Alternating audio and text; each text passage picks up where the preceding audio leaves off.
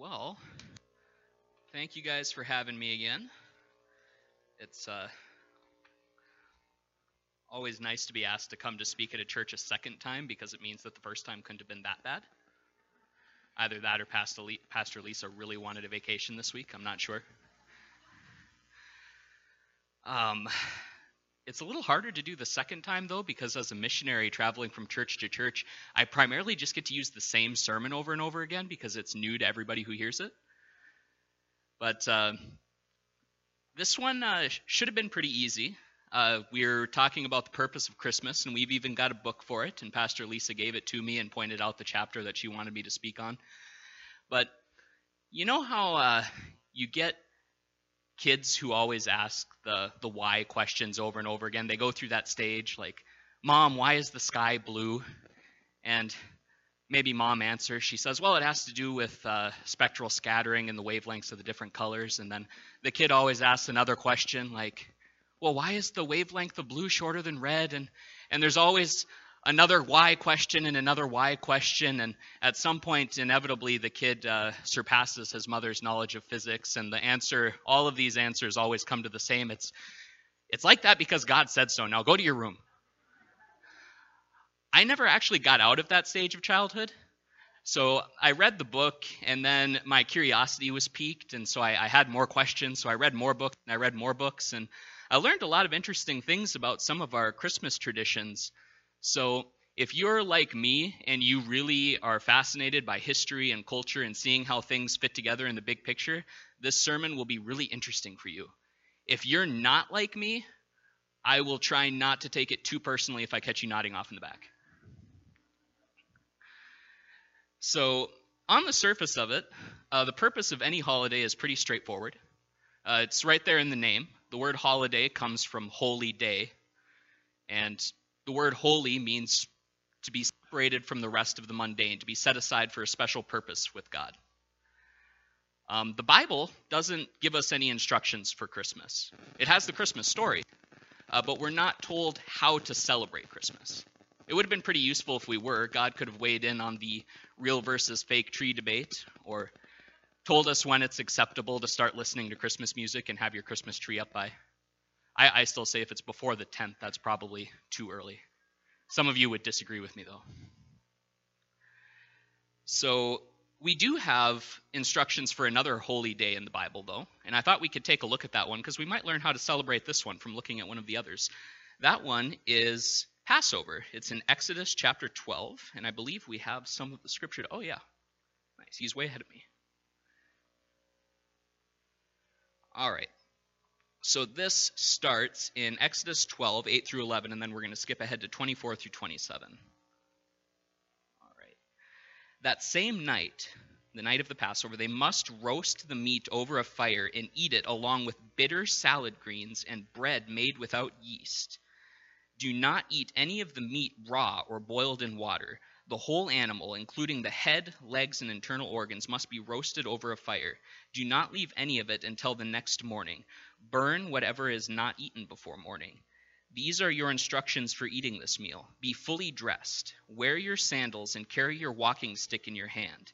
Eat the meal with urgency, for this is the Lord's Passover. And skipping ahead to 24. Remember, these instructions are a permanent law that you and your descendants must observe forever. When you enter the land the Lord has promised to give you, you will continue to observe this ceremony. Then your children will ask, what does the ceremony mean? And you will reply, it is the Passover sacrifice to the Lord, for he passed over the houses of the Israelites in Egypt. And though he struck the Egyptians, he spared our families. When Moses had finished speaking, all the people bowed down to the ground and worshipped. I don't know if any of you have ever had the chance to be a part of a traditional Jewish, they call this dinner the Seder. I actually got to do it once, and it's really cool. I highly recommend it if you get the chance. The way they perform this meal is it's all very ceremonial, and it progresses in stages. So at each stage of the meal, a family member will get up with the Bible, and they'll read part of the Exodus account. And then as they do each of these things that they're told to do, the father will ask the child to explain what this means. So as I got to be a part of this meal, as we're going around, it gets to the part where it says, eat the bitter herbs, the bitter salad greens. And what we used in our meal was horseradish combined with a couple of other things. So you take a pinch of it and you eat it, and it'll give you a pucker that lasts until next year's Passover. And then the father will ask the child, what do we mean when we eat these bitter salad greens? And the child will respond, well, the bitterness of the herbs reminds us of the bitterness of the years of slavery in Egypt from which the Lord saved us. And the father will ask the child, why do we eat fully dressed with sandals and with a staff in our hands? And the child responds, it reminds us that the salvation of the Lord is never far away. It's coming quickly, and we have to be ready. And so they have all of these really interesting and important traditions. And I imagine that after the first few years of doing this, the children mostly know what all of the symbols mean. They don't need to have it repeated over and over again. But every year it's always the same. They'll read the passages, and then when they perform the ceremony, they'll explain what the elements mean. Because by doing that, they are showing honor to God by repeating what he did for them. But as they do it, they also wanted to make sure that there was no chance of these traditions ever losing meanings. Now, similarly to Exodus, we also have traditions for Christmas that have highly symbolic meanings. That's why I put up a candy cane, and I'm glad that Pastor Lisa didn't steal it, because I only brought a couple.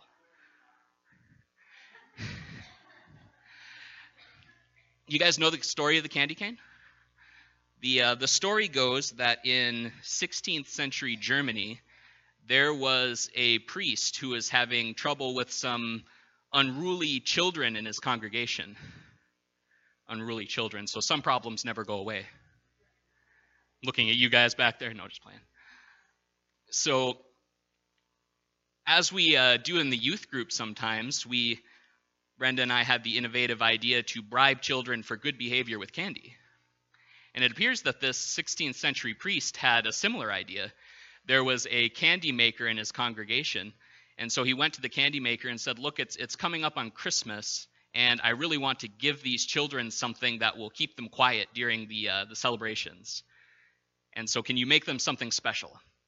And the candy maker, he went to make them some candy, but he didn't want to make just anything normal. He wanted something special for Christmas.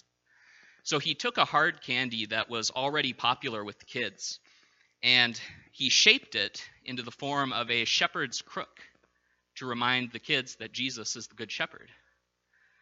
The base of the candy was white to remind the kids that Jesus lived a sinless life. Across the candy, spiraling up and down, are red stripes to call to mind the verse that by his stripes we are healed. Red to represent the blood of Jesus. And if you count, starting at the base, there are 3 separate stripes that swirl up the candy cane, one for each, the Father, the Son, and the Holy Spirit.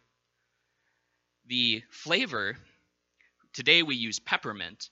When he first did this, it was hyssop. That's another member of the mint family. And if you read further in the Exodus account, when the Jews are doing Passover, it's hyssop branches that they use to spread the blood of the lamb over their door. He used hyssop to remind them of the covering effect of Jesus' blood. That was changed to peppermint because I guess it tastes better, but they're similar. Another of these Christmas traditions is the tree. This one also comes from Germany. In ancient Germany, before Christianity came to Germany, the evergreen tree was already sacred in their pagan religions. Because it stayed green all winter, they believed that it symbolized life. And so they would cut the tree down and bring it inside in order to ward away evil spirits. But when Germany embraced Christianity, they kept the tradition, but they decided to change it and turned it into a symbol of Christmas. They would still cut down the tree, but when they brought it inside, they would hang bulbs from it. The bulbs are meant to look like fruit. So the tree was a symbol of their old religion, their old sins. And with the fruit hanging from it, it was meant to represent the tree of the knowledge of good and evil from the Garden of Eden, the tree that Adam and Eve ate from when they performed the first sins. Atop this tree, which now represented for them the sins of all humanity, they put the star. The star represents the star that appeared over Bethlehem when Christ was born. They wrapped it in tinsel, and back then they used candles. Now we use electric lights, which are hopefully somewhat less of a fire hazard. But together, the tinsel and the lights, along with the star, represented Christ's redeeming work on the sins of humanity.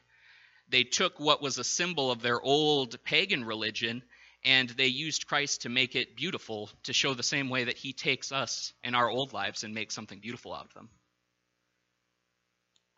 How many of you guys have already put your Christmas trees up this year? Oh,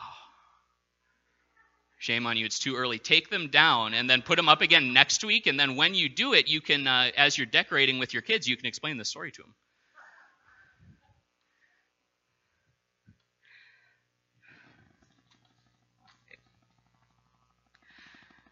And then, of course, there is the most famous and probably most misunderstood Christmas tradition. That would be the gifts. We love our Christmas gifts. We spend how much time thinking, maybe months in advance for some of us, of like what gifts we're going to get our parents and our siblings and our cousins siblings, cousins twice removed, and whoever else you have to shop for. How many of you guys have already gotten your Christmas shopping done? Okay, I feel a little better now. Some of you guys, months in advance, you're looking for deals and you're doing this, the more organized of you. The rest of us, like me, we're going to have a really busy and panicked December 24th, sifting through leftovers in the mall. I asked Google, and Google tells me that the average American will spend $700 on Christmas gifts this year, and it will total for the season, they expect $465 billion, just our country. We really love our Christmas gifts. So on the surface, that one is also pretty easy. God gave Jesus as a gift for us, so we give gifts to symbolize the gift that we were given. I thought it was a little interesting, though. Again, I like to ask the questions. I thought it was odd that with these other traditions, we have these elaborate stories, the symbolism, the history, but then the gift giving is so straightforward. So I thought maybe there was something a little more there, and it turned out, as I was doing all of my reading, I found some really interesting things about the gift giving tradition.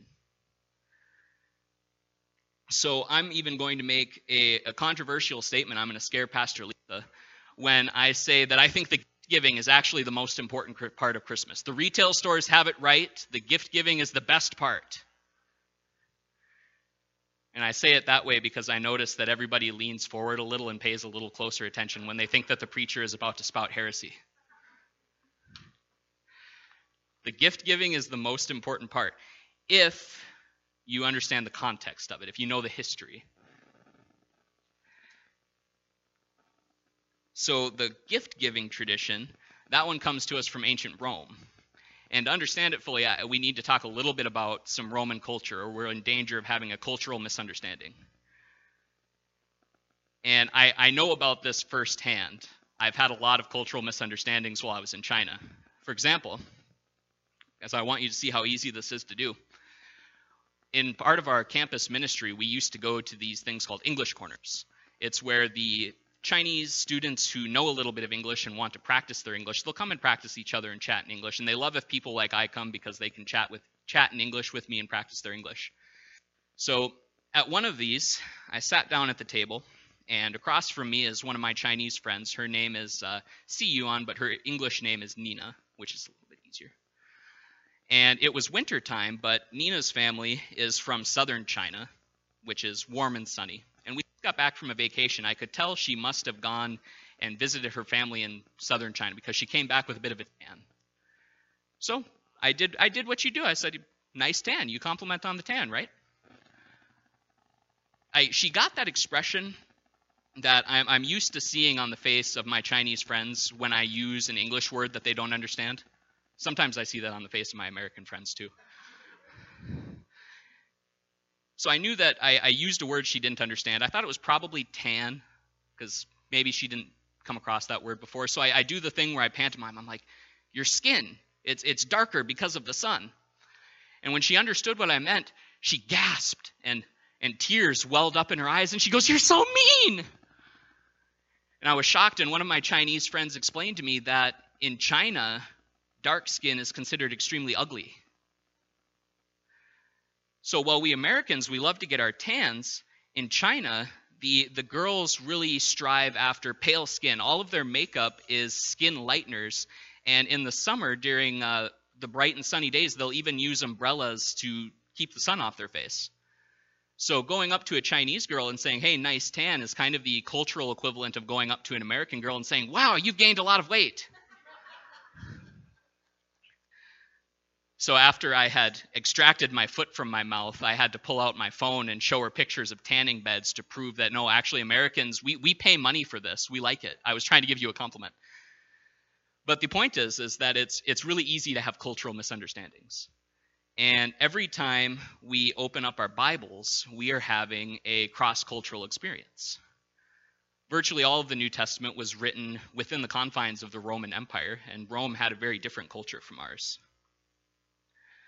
One of the biggest differences is that Rome was what we call an honor-shame culture, where in the modern West, we are what's called a guilt and innocence culture. And this has to do with how we determine what things we're going to do. So to a Westerner, we care about what's right and wrong. You tell someone this is the right thing to do, and you don't need to make any other arguments. That's what they want to do. You tell somebody this is wrong, then they won't do it. In an honor-shame culture, which in modern times is still most of North Africa, the Middle East, and most of Asia, including China, more important than what's right and wrong is what's honorable or shameful. So, for example, if I ask anyone in China, they'll tell me that it's morally right to take care of the people in your family. But in China, if a member of the family, say one of the children, does something shameful, for example, if a Chinese daughter were to get pregnant out of wedlock, she has the chance of being ostracized from her family, kicked out, because what she's done has brought shame on the entire family. And to some people in China, that's more important than their obligation to take care of their children. The honor is very important to them. In the Middle East today, that's still one of the reasons why Christian converts from Islamic cultures can be so heavily persecuted and even killed. They're called honor killings. It's considered honorable to be an upright and devout Muslim. To convert to Christianity brings great shame on the family and even the entire community. If you ask them, they'll probably say it's morally wrong to kill. But for the sake of honor, some of them will still do it, because in their cultures, honor takes precedence over right and wrong. That was the way it was in ancient Rome. So in Rome, they had a really interesting way for citizens to cultivate honor. I promise all of this is going somewhere, by the way.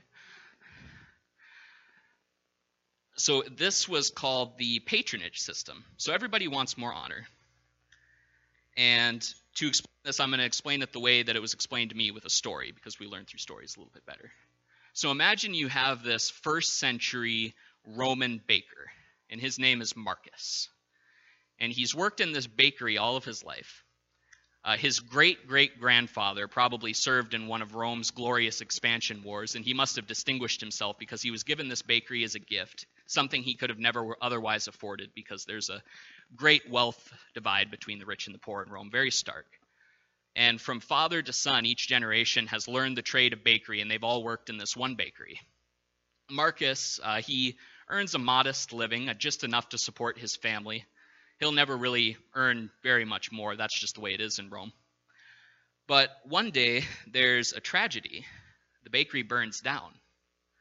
Marcus, he'll never in his entire life make enough money to replace his bakery. And banks haven't been invented yet, so he can't take a loan. Probably doesn't have a very good credit score, even if he did. So very soon, he and his family are going to be desperate. And he doesn't really have any way out of that. But a wealthy patron steps in to save the day. Her name is Lydia. Lydia gives Marcus enough money to build a new bakery. She doesn't ask anything in return. He's not expected to repay it. He never could, even if he wanted to. And so Marcus, he accepts the gifts and he rebuilds the bakery. But in accepting the gift, he's accepted Lydia as his patron. He'll formally change his name to Marcus Lydia to show his honor and respect for her. And for the rest of his life, for anyone who comes into his new bakery, he'll tell them the story of how Lydia saved his family, about the gift that she gave and how generous she was. And so I'm almost to the point here. These gifts were really common in Roman culture.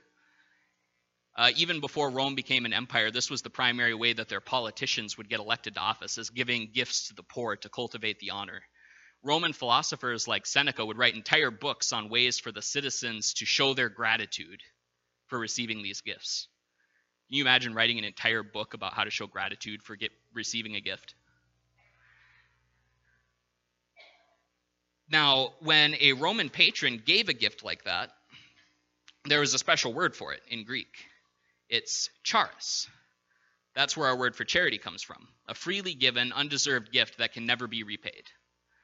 And the way that a citizen was expected to respond with gratitude and loyalty and a commitment to increase the honor of their patron, that was called pistis. I brought all of this up because those words are actually really common in our New Testament, especially in the writings of Paul. When our Bibles use the word charis, the undeserved gift that can never be repaid, freely given, our Bibles translate charis as grace. Dawn nodded. She already knew that, I bet. And the response to charis, the loyalty and the commitment to bring honor to the patron, when the Bible uses the word pistis, it's translated as faith. So Paul is writing primarily to first century Christians who are living in the Roman Empire, and he's using words that they're already familiar with when he's trying to explain how their relationship with God is. So he's using the patronage system that they already understand to explain their relationship with God. And I'm going to give a couple of verses to illustrate that. So in Ephesians 2:8, for it is by grace that you have been saved through faith. And this is not from yourselves, it is the gift of God. In Titus 2:11, for the grace of God has appeared that offers salvation to all people. Romans 3:18, therefore we conclude that a man is justified by faith.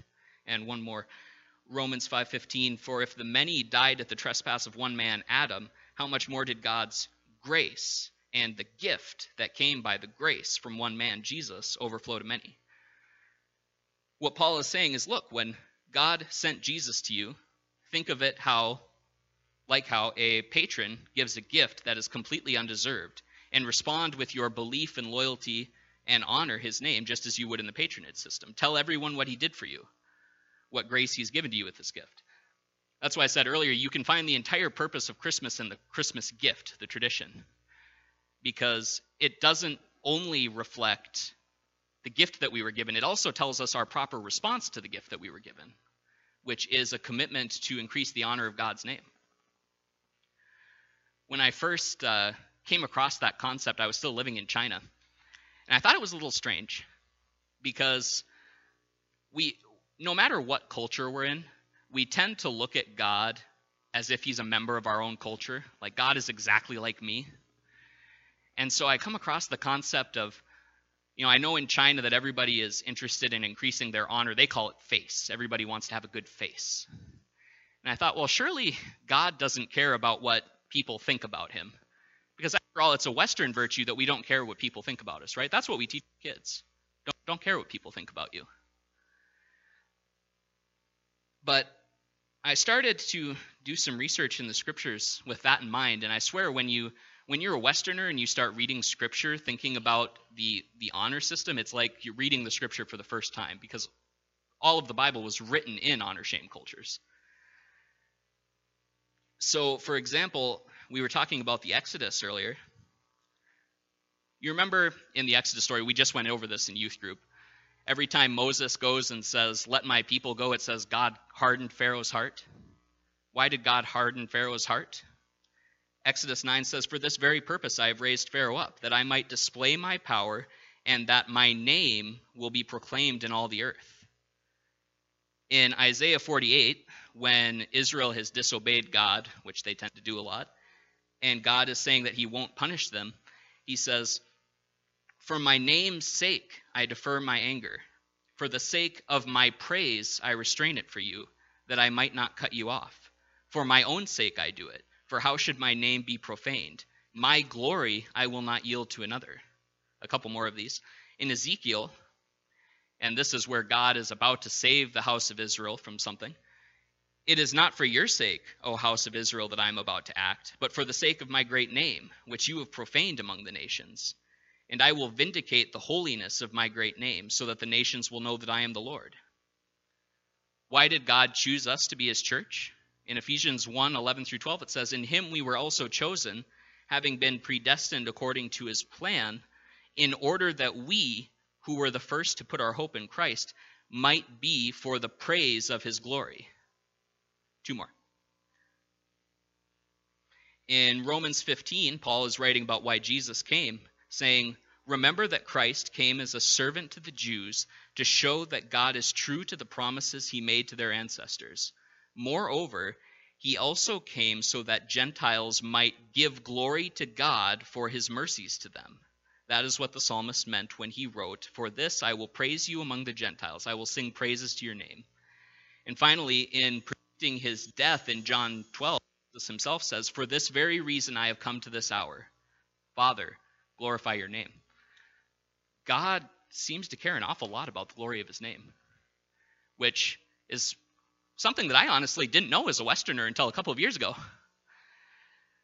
And so knowing this, and knowing that it's ultimately the purpose of Christmas that we give honor to God, does it change how we look at Christmas? I mean,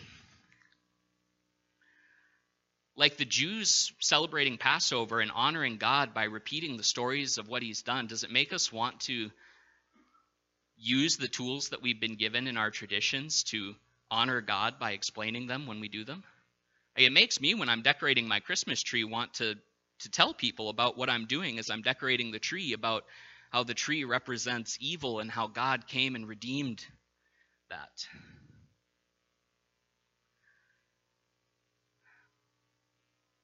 I can confirm firsthand that Christmas does function at least partially as intended. It definitely serves the purpose of spreading fame. While I was in China, I did not encounter anyone who hadn't heard of Christmas. In forgetting what our traditions mean, though, as the culture at large, we've started to spread the fame of the wrong things, however. When I asked Chinese students what do they think Christmas is, one response that I would often get is, well, Christmas is the day that Americans celebrate their prosperity and wealth. It's a day of shopping where everybody buys gifts for each other to make them happy. If I tell them that Christmas is a holy day and that it has to do with Jesus, they're shocked. They have no idea that it has anything to do with Christianity or religion at all. It falls to us then, if the culture at large has forgotten what Christmas is about, it falls to us as his church to make sure that God's name is honored this season. Like the Roman baker who tells everyone who comes in his door what his patron did for him, I hope that we can use the opportunity that this holiday gives to tell everyone what God has done for us. That we can use the tools presented by our traditions to tell the stories of what God has done.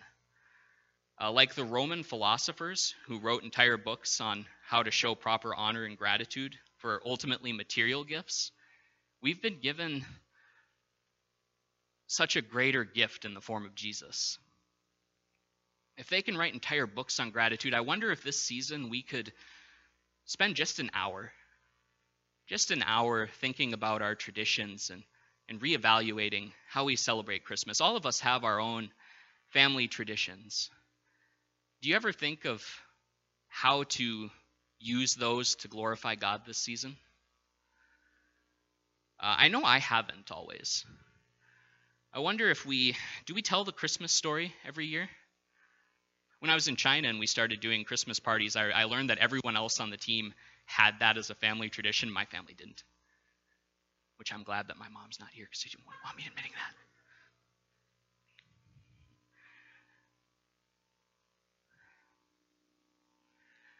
So my prayer for us, my hope for us is let's spend that time this season. Let's reevaluate our traditions and let's think of how to return to the true purpose of Christmas. A time for celebration, a time for a celebration of what God has done. If we do that, we will be accomplishing the purpose of Christmas, which is to bring God honor. And that's all I have.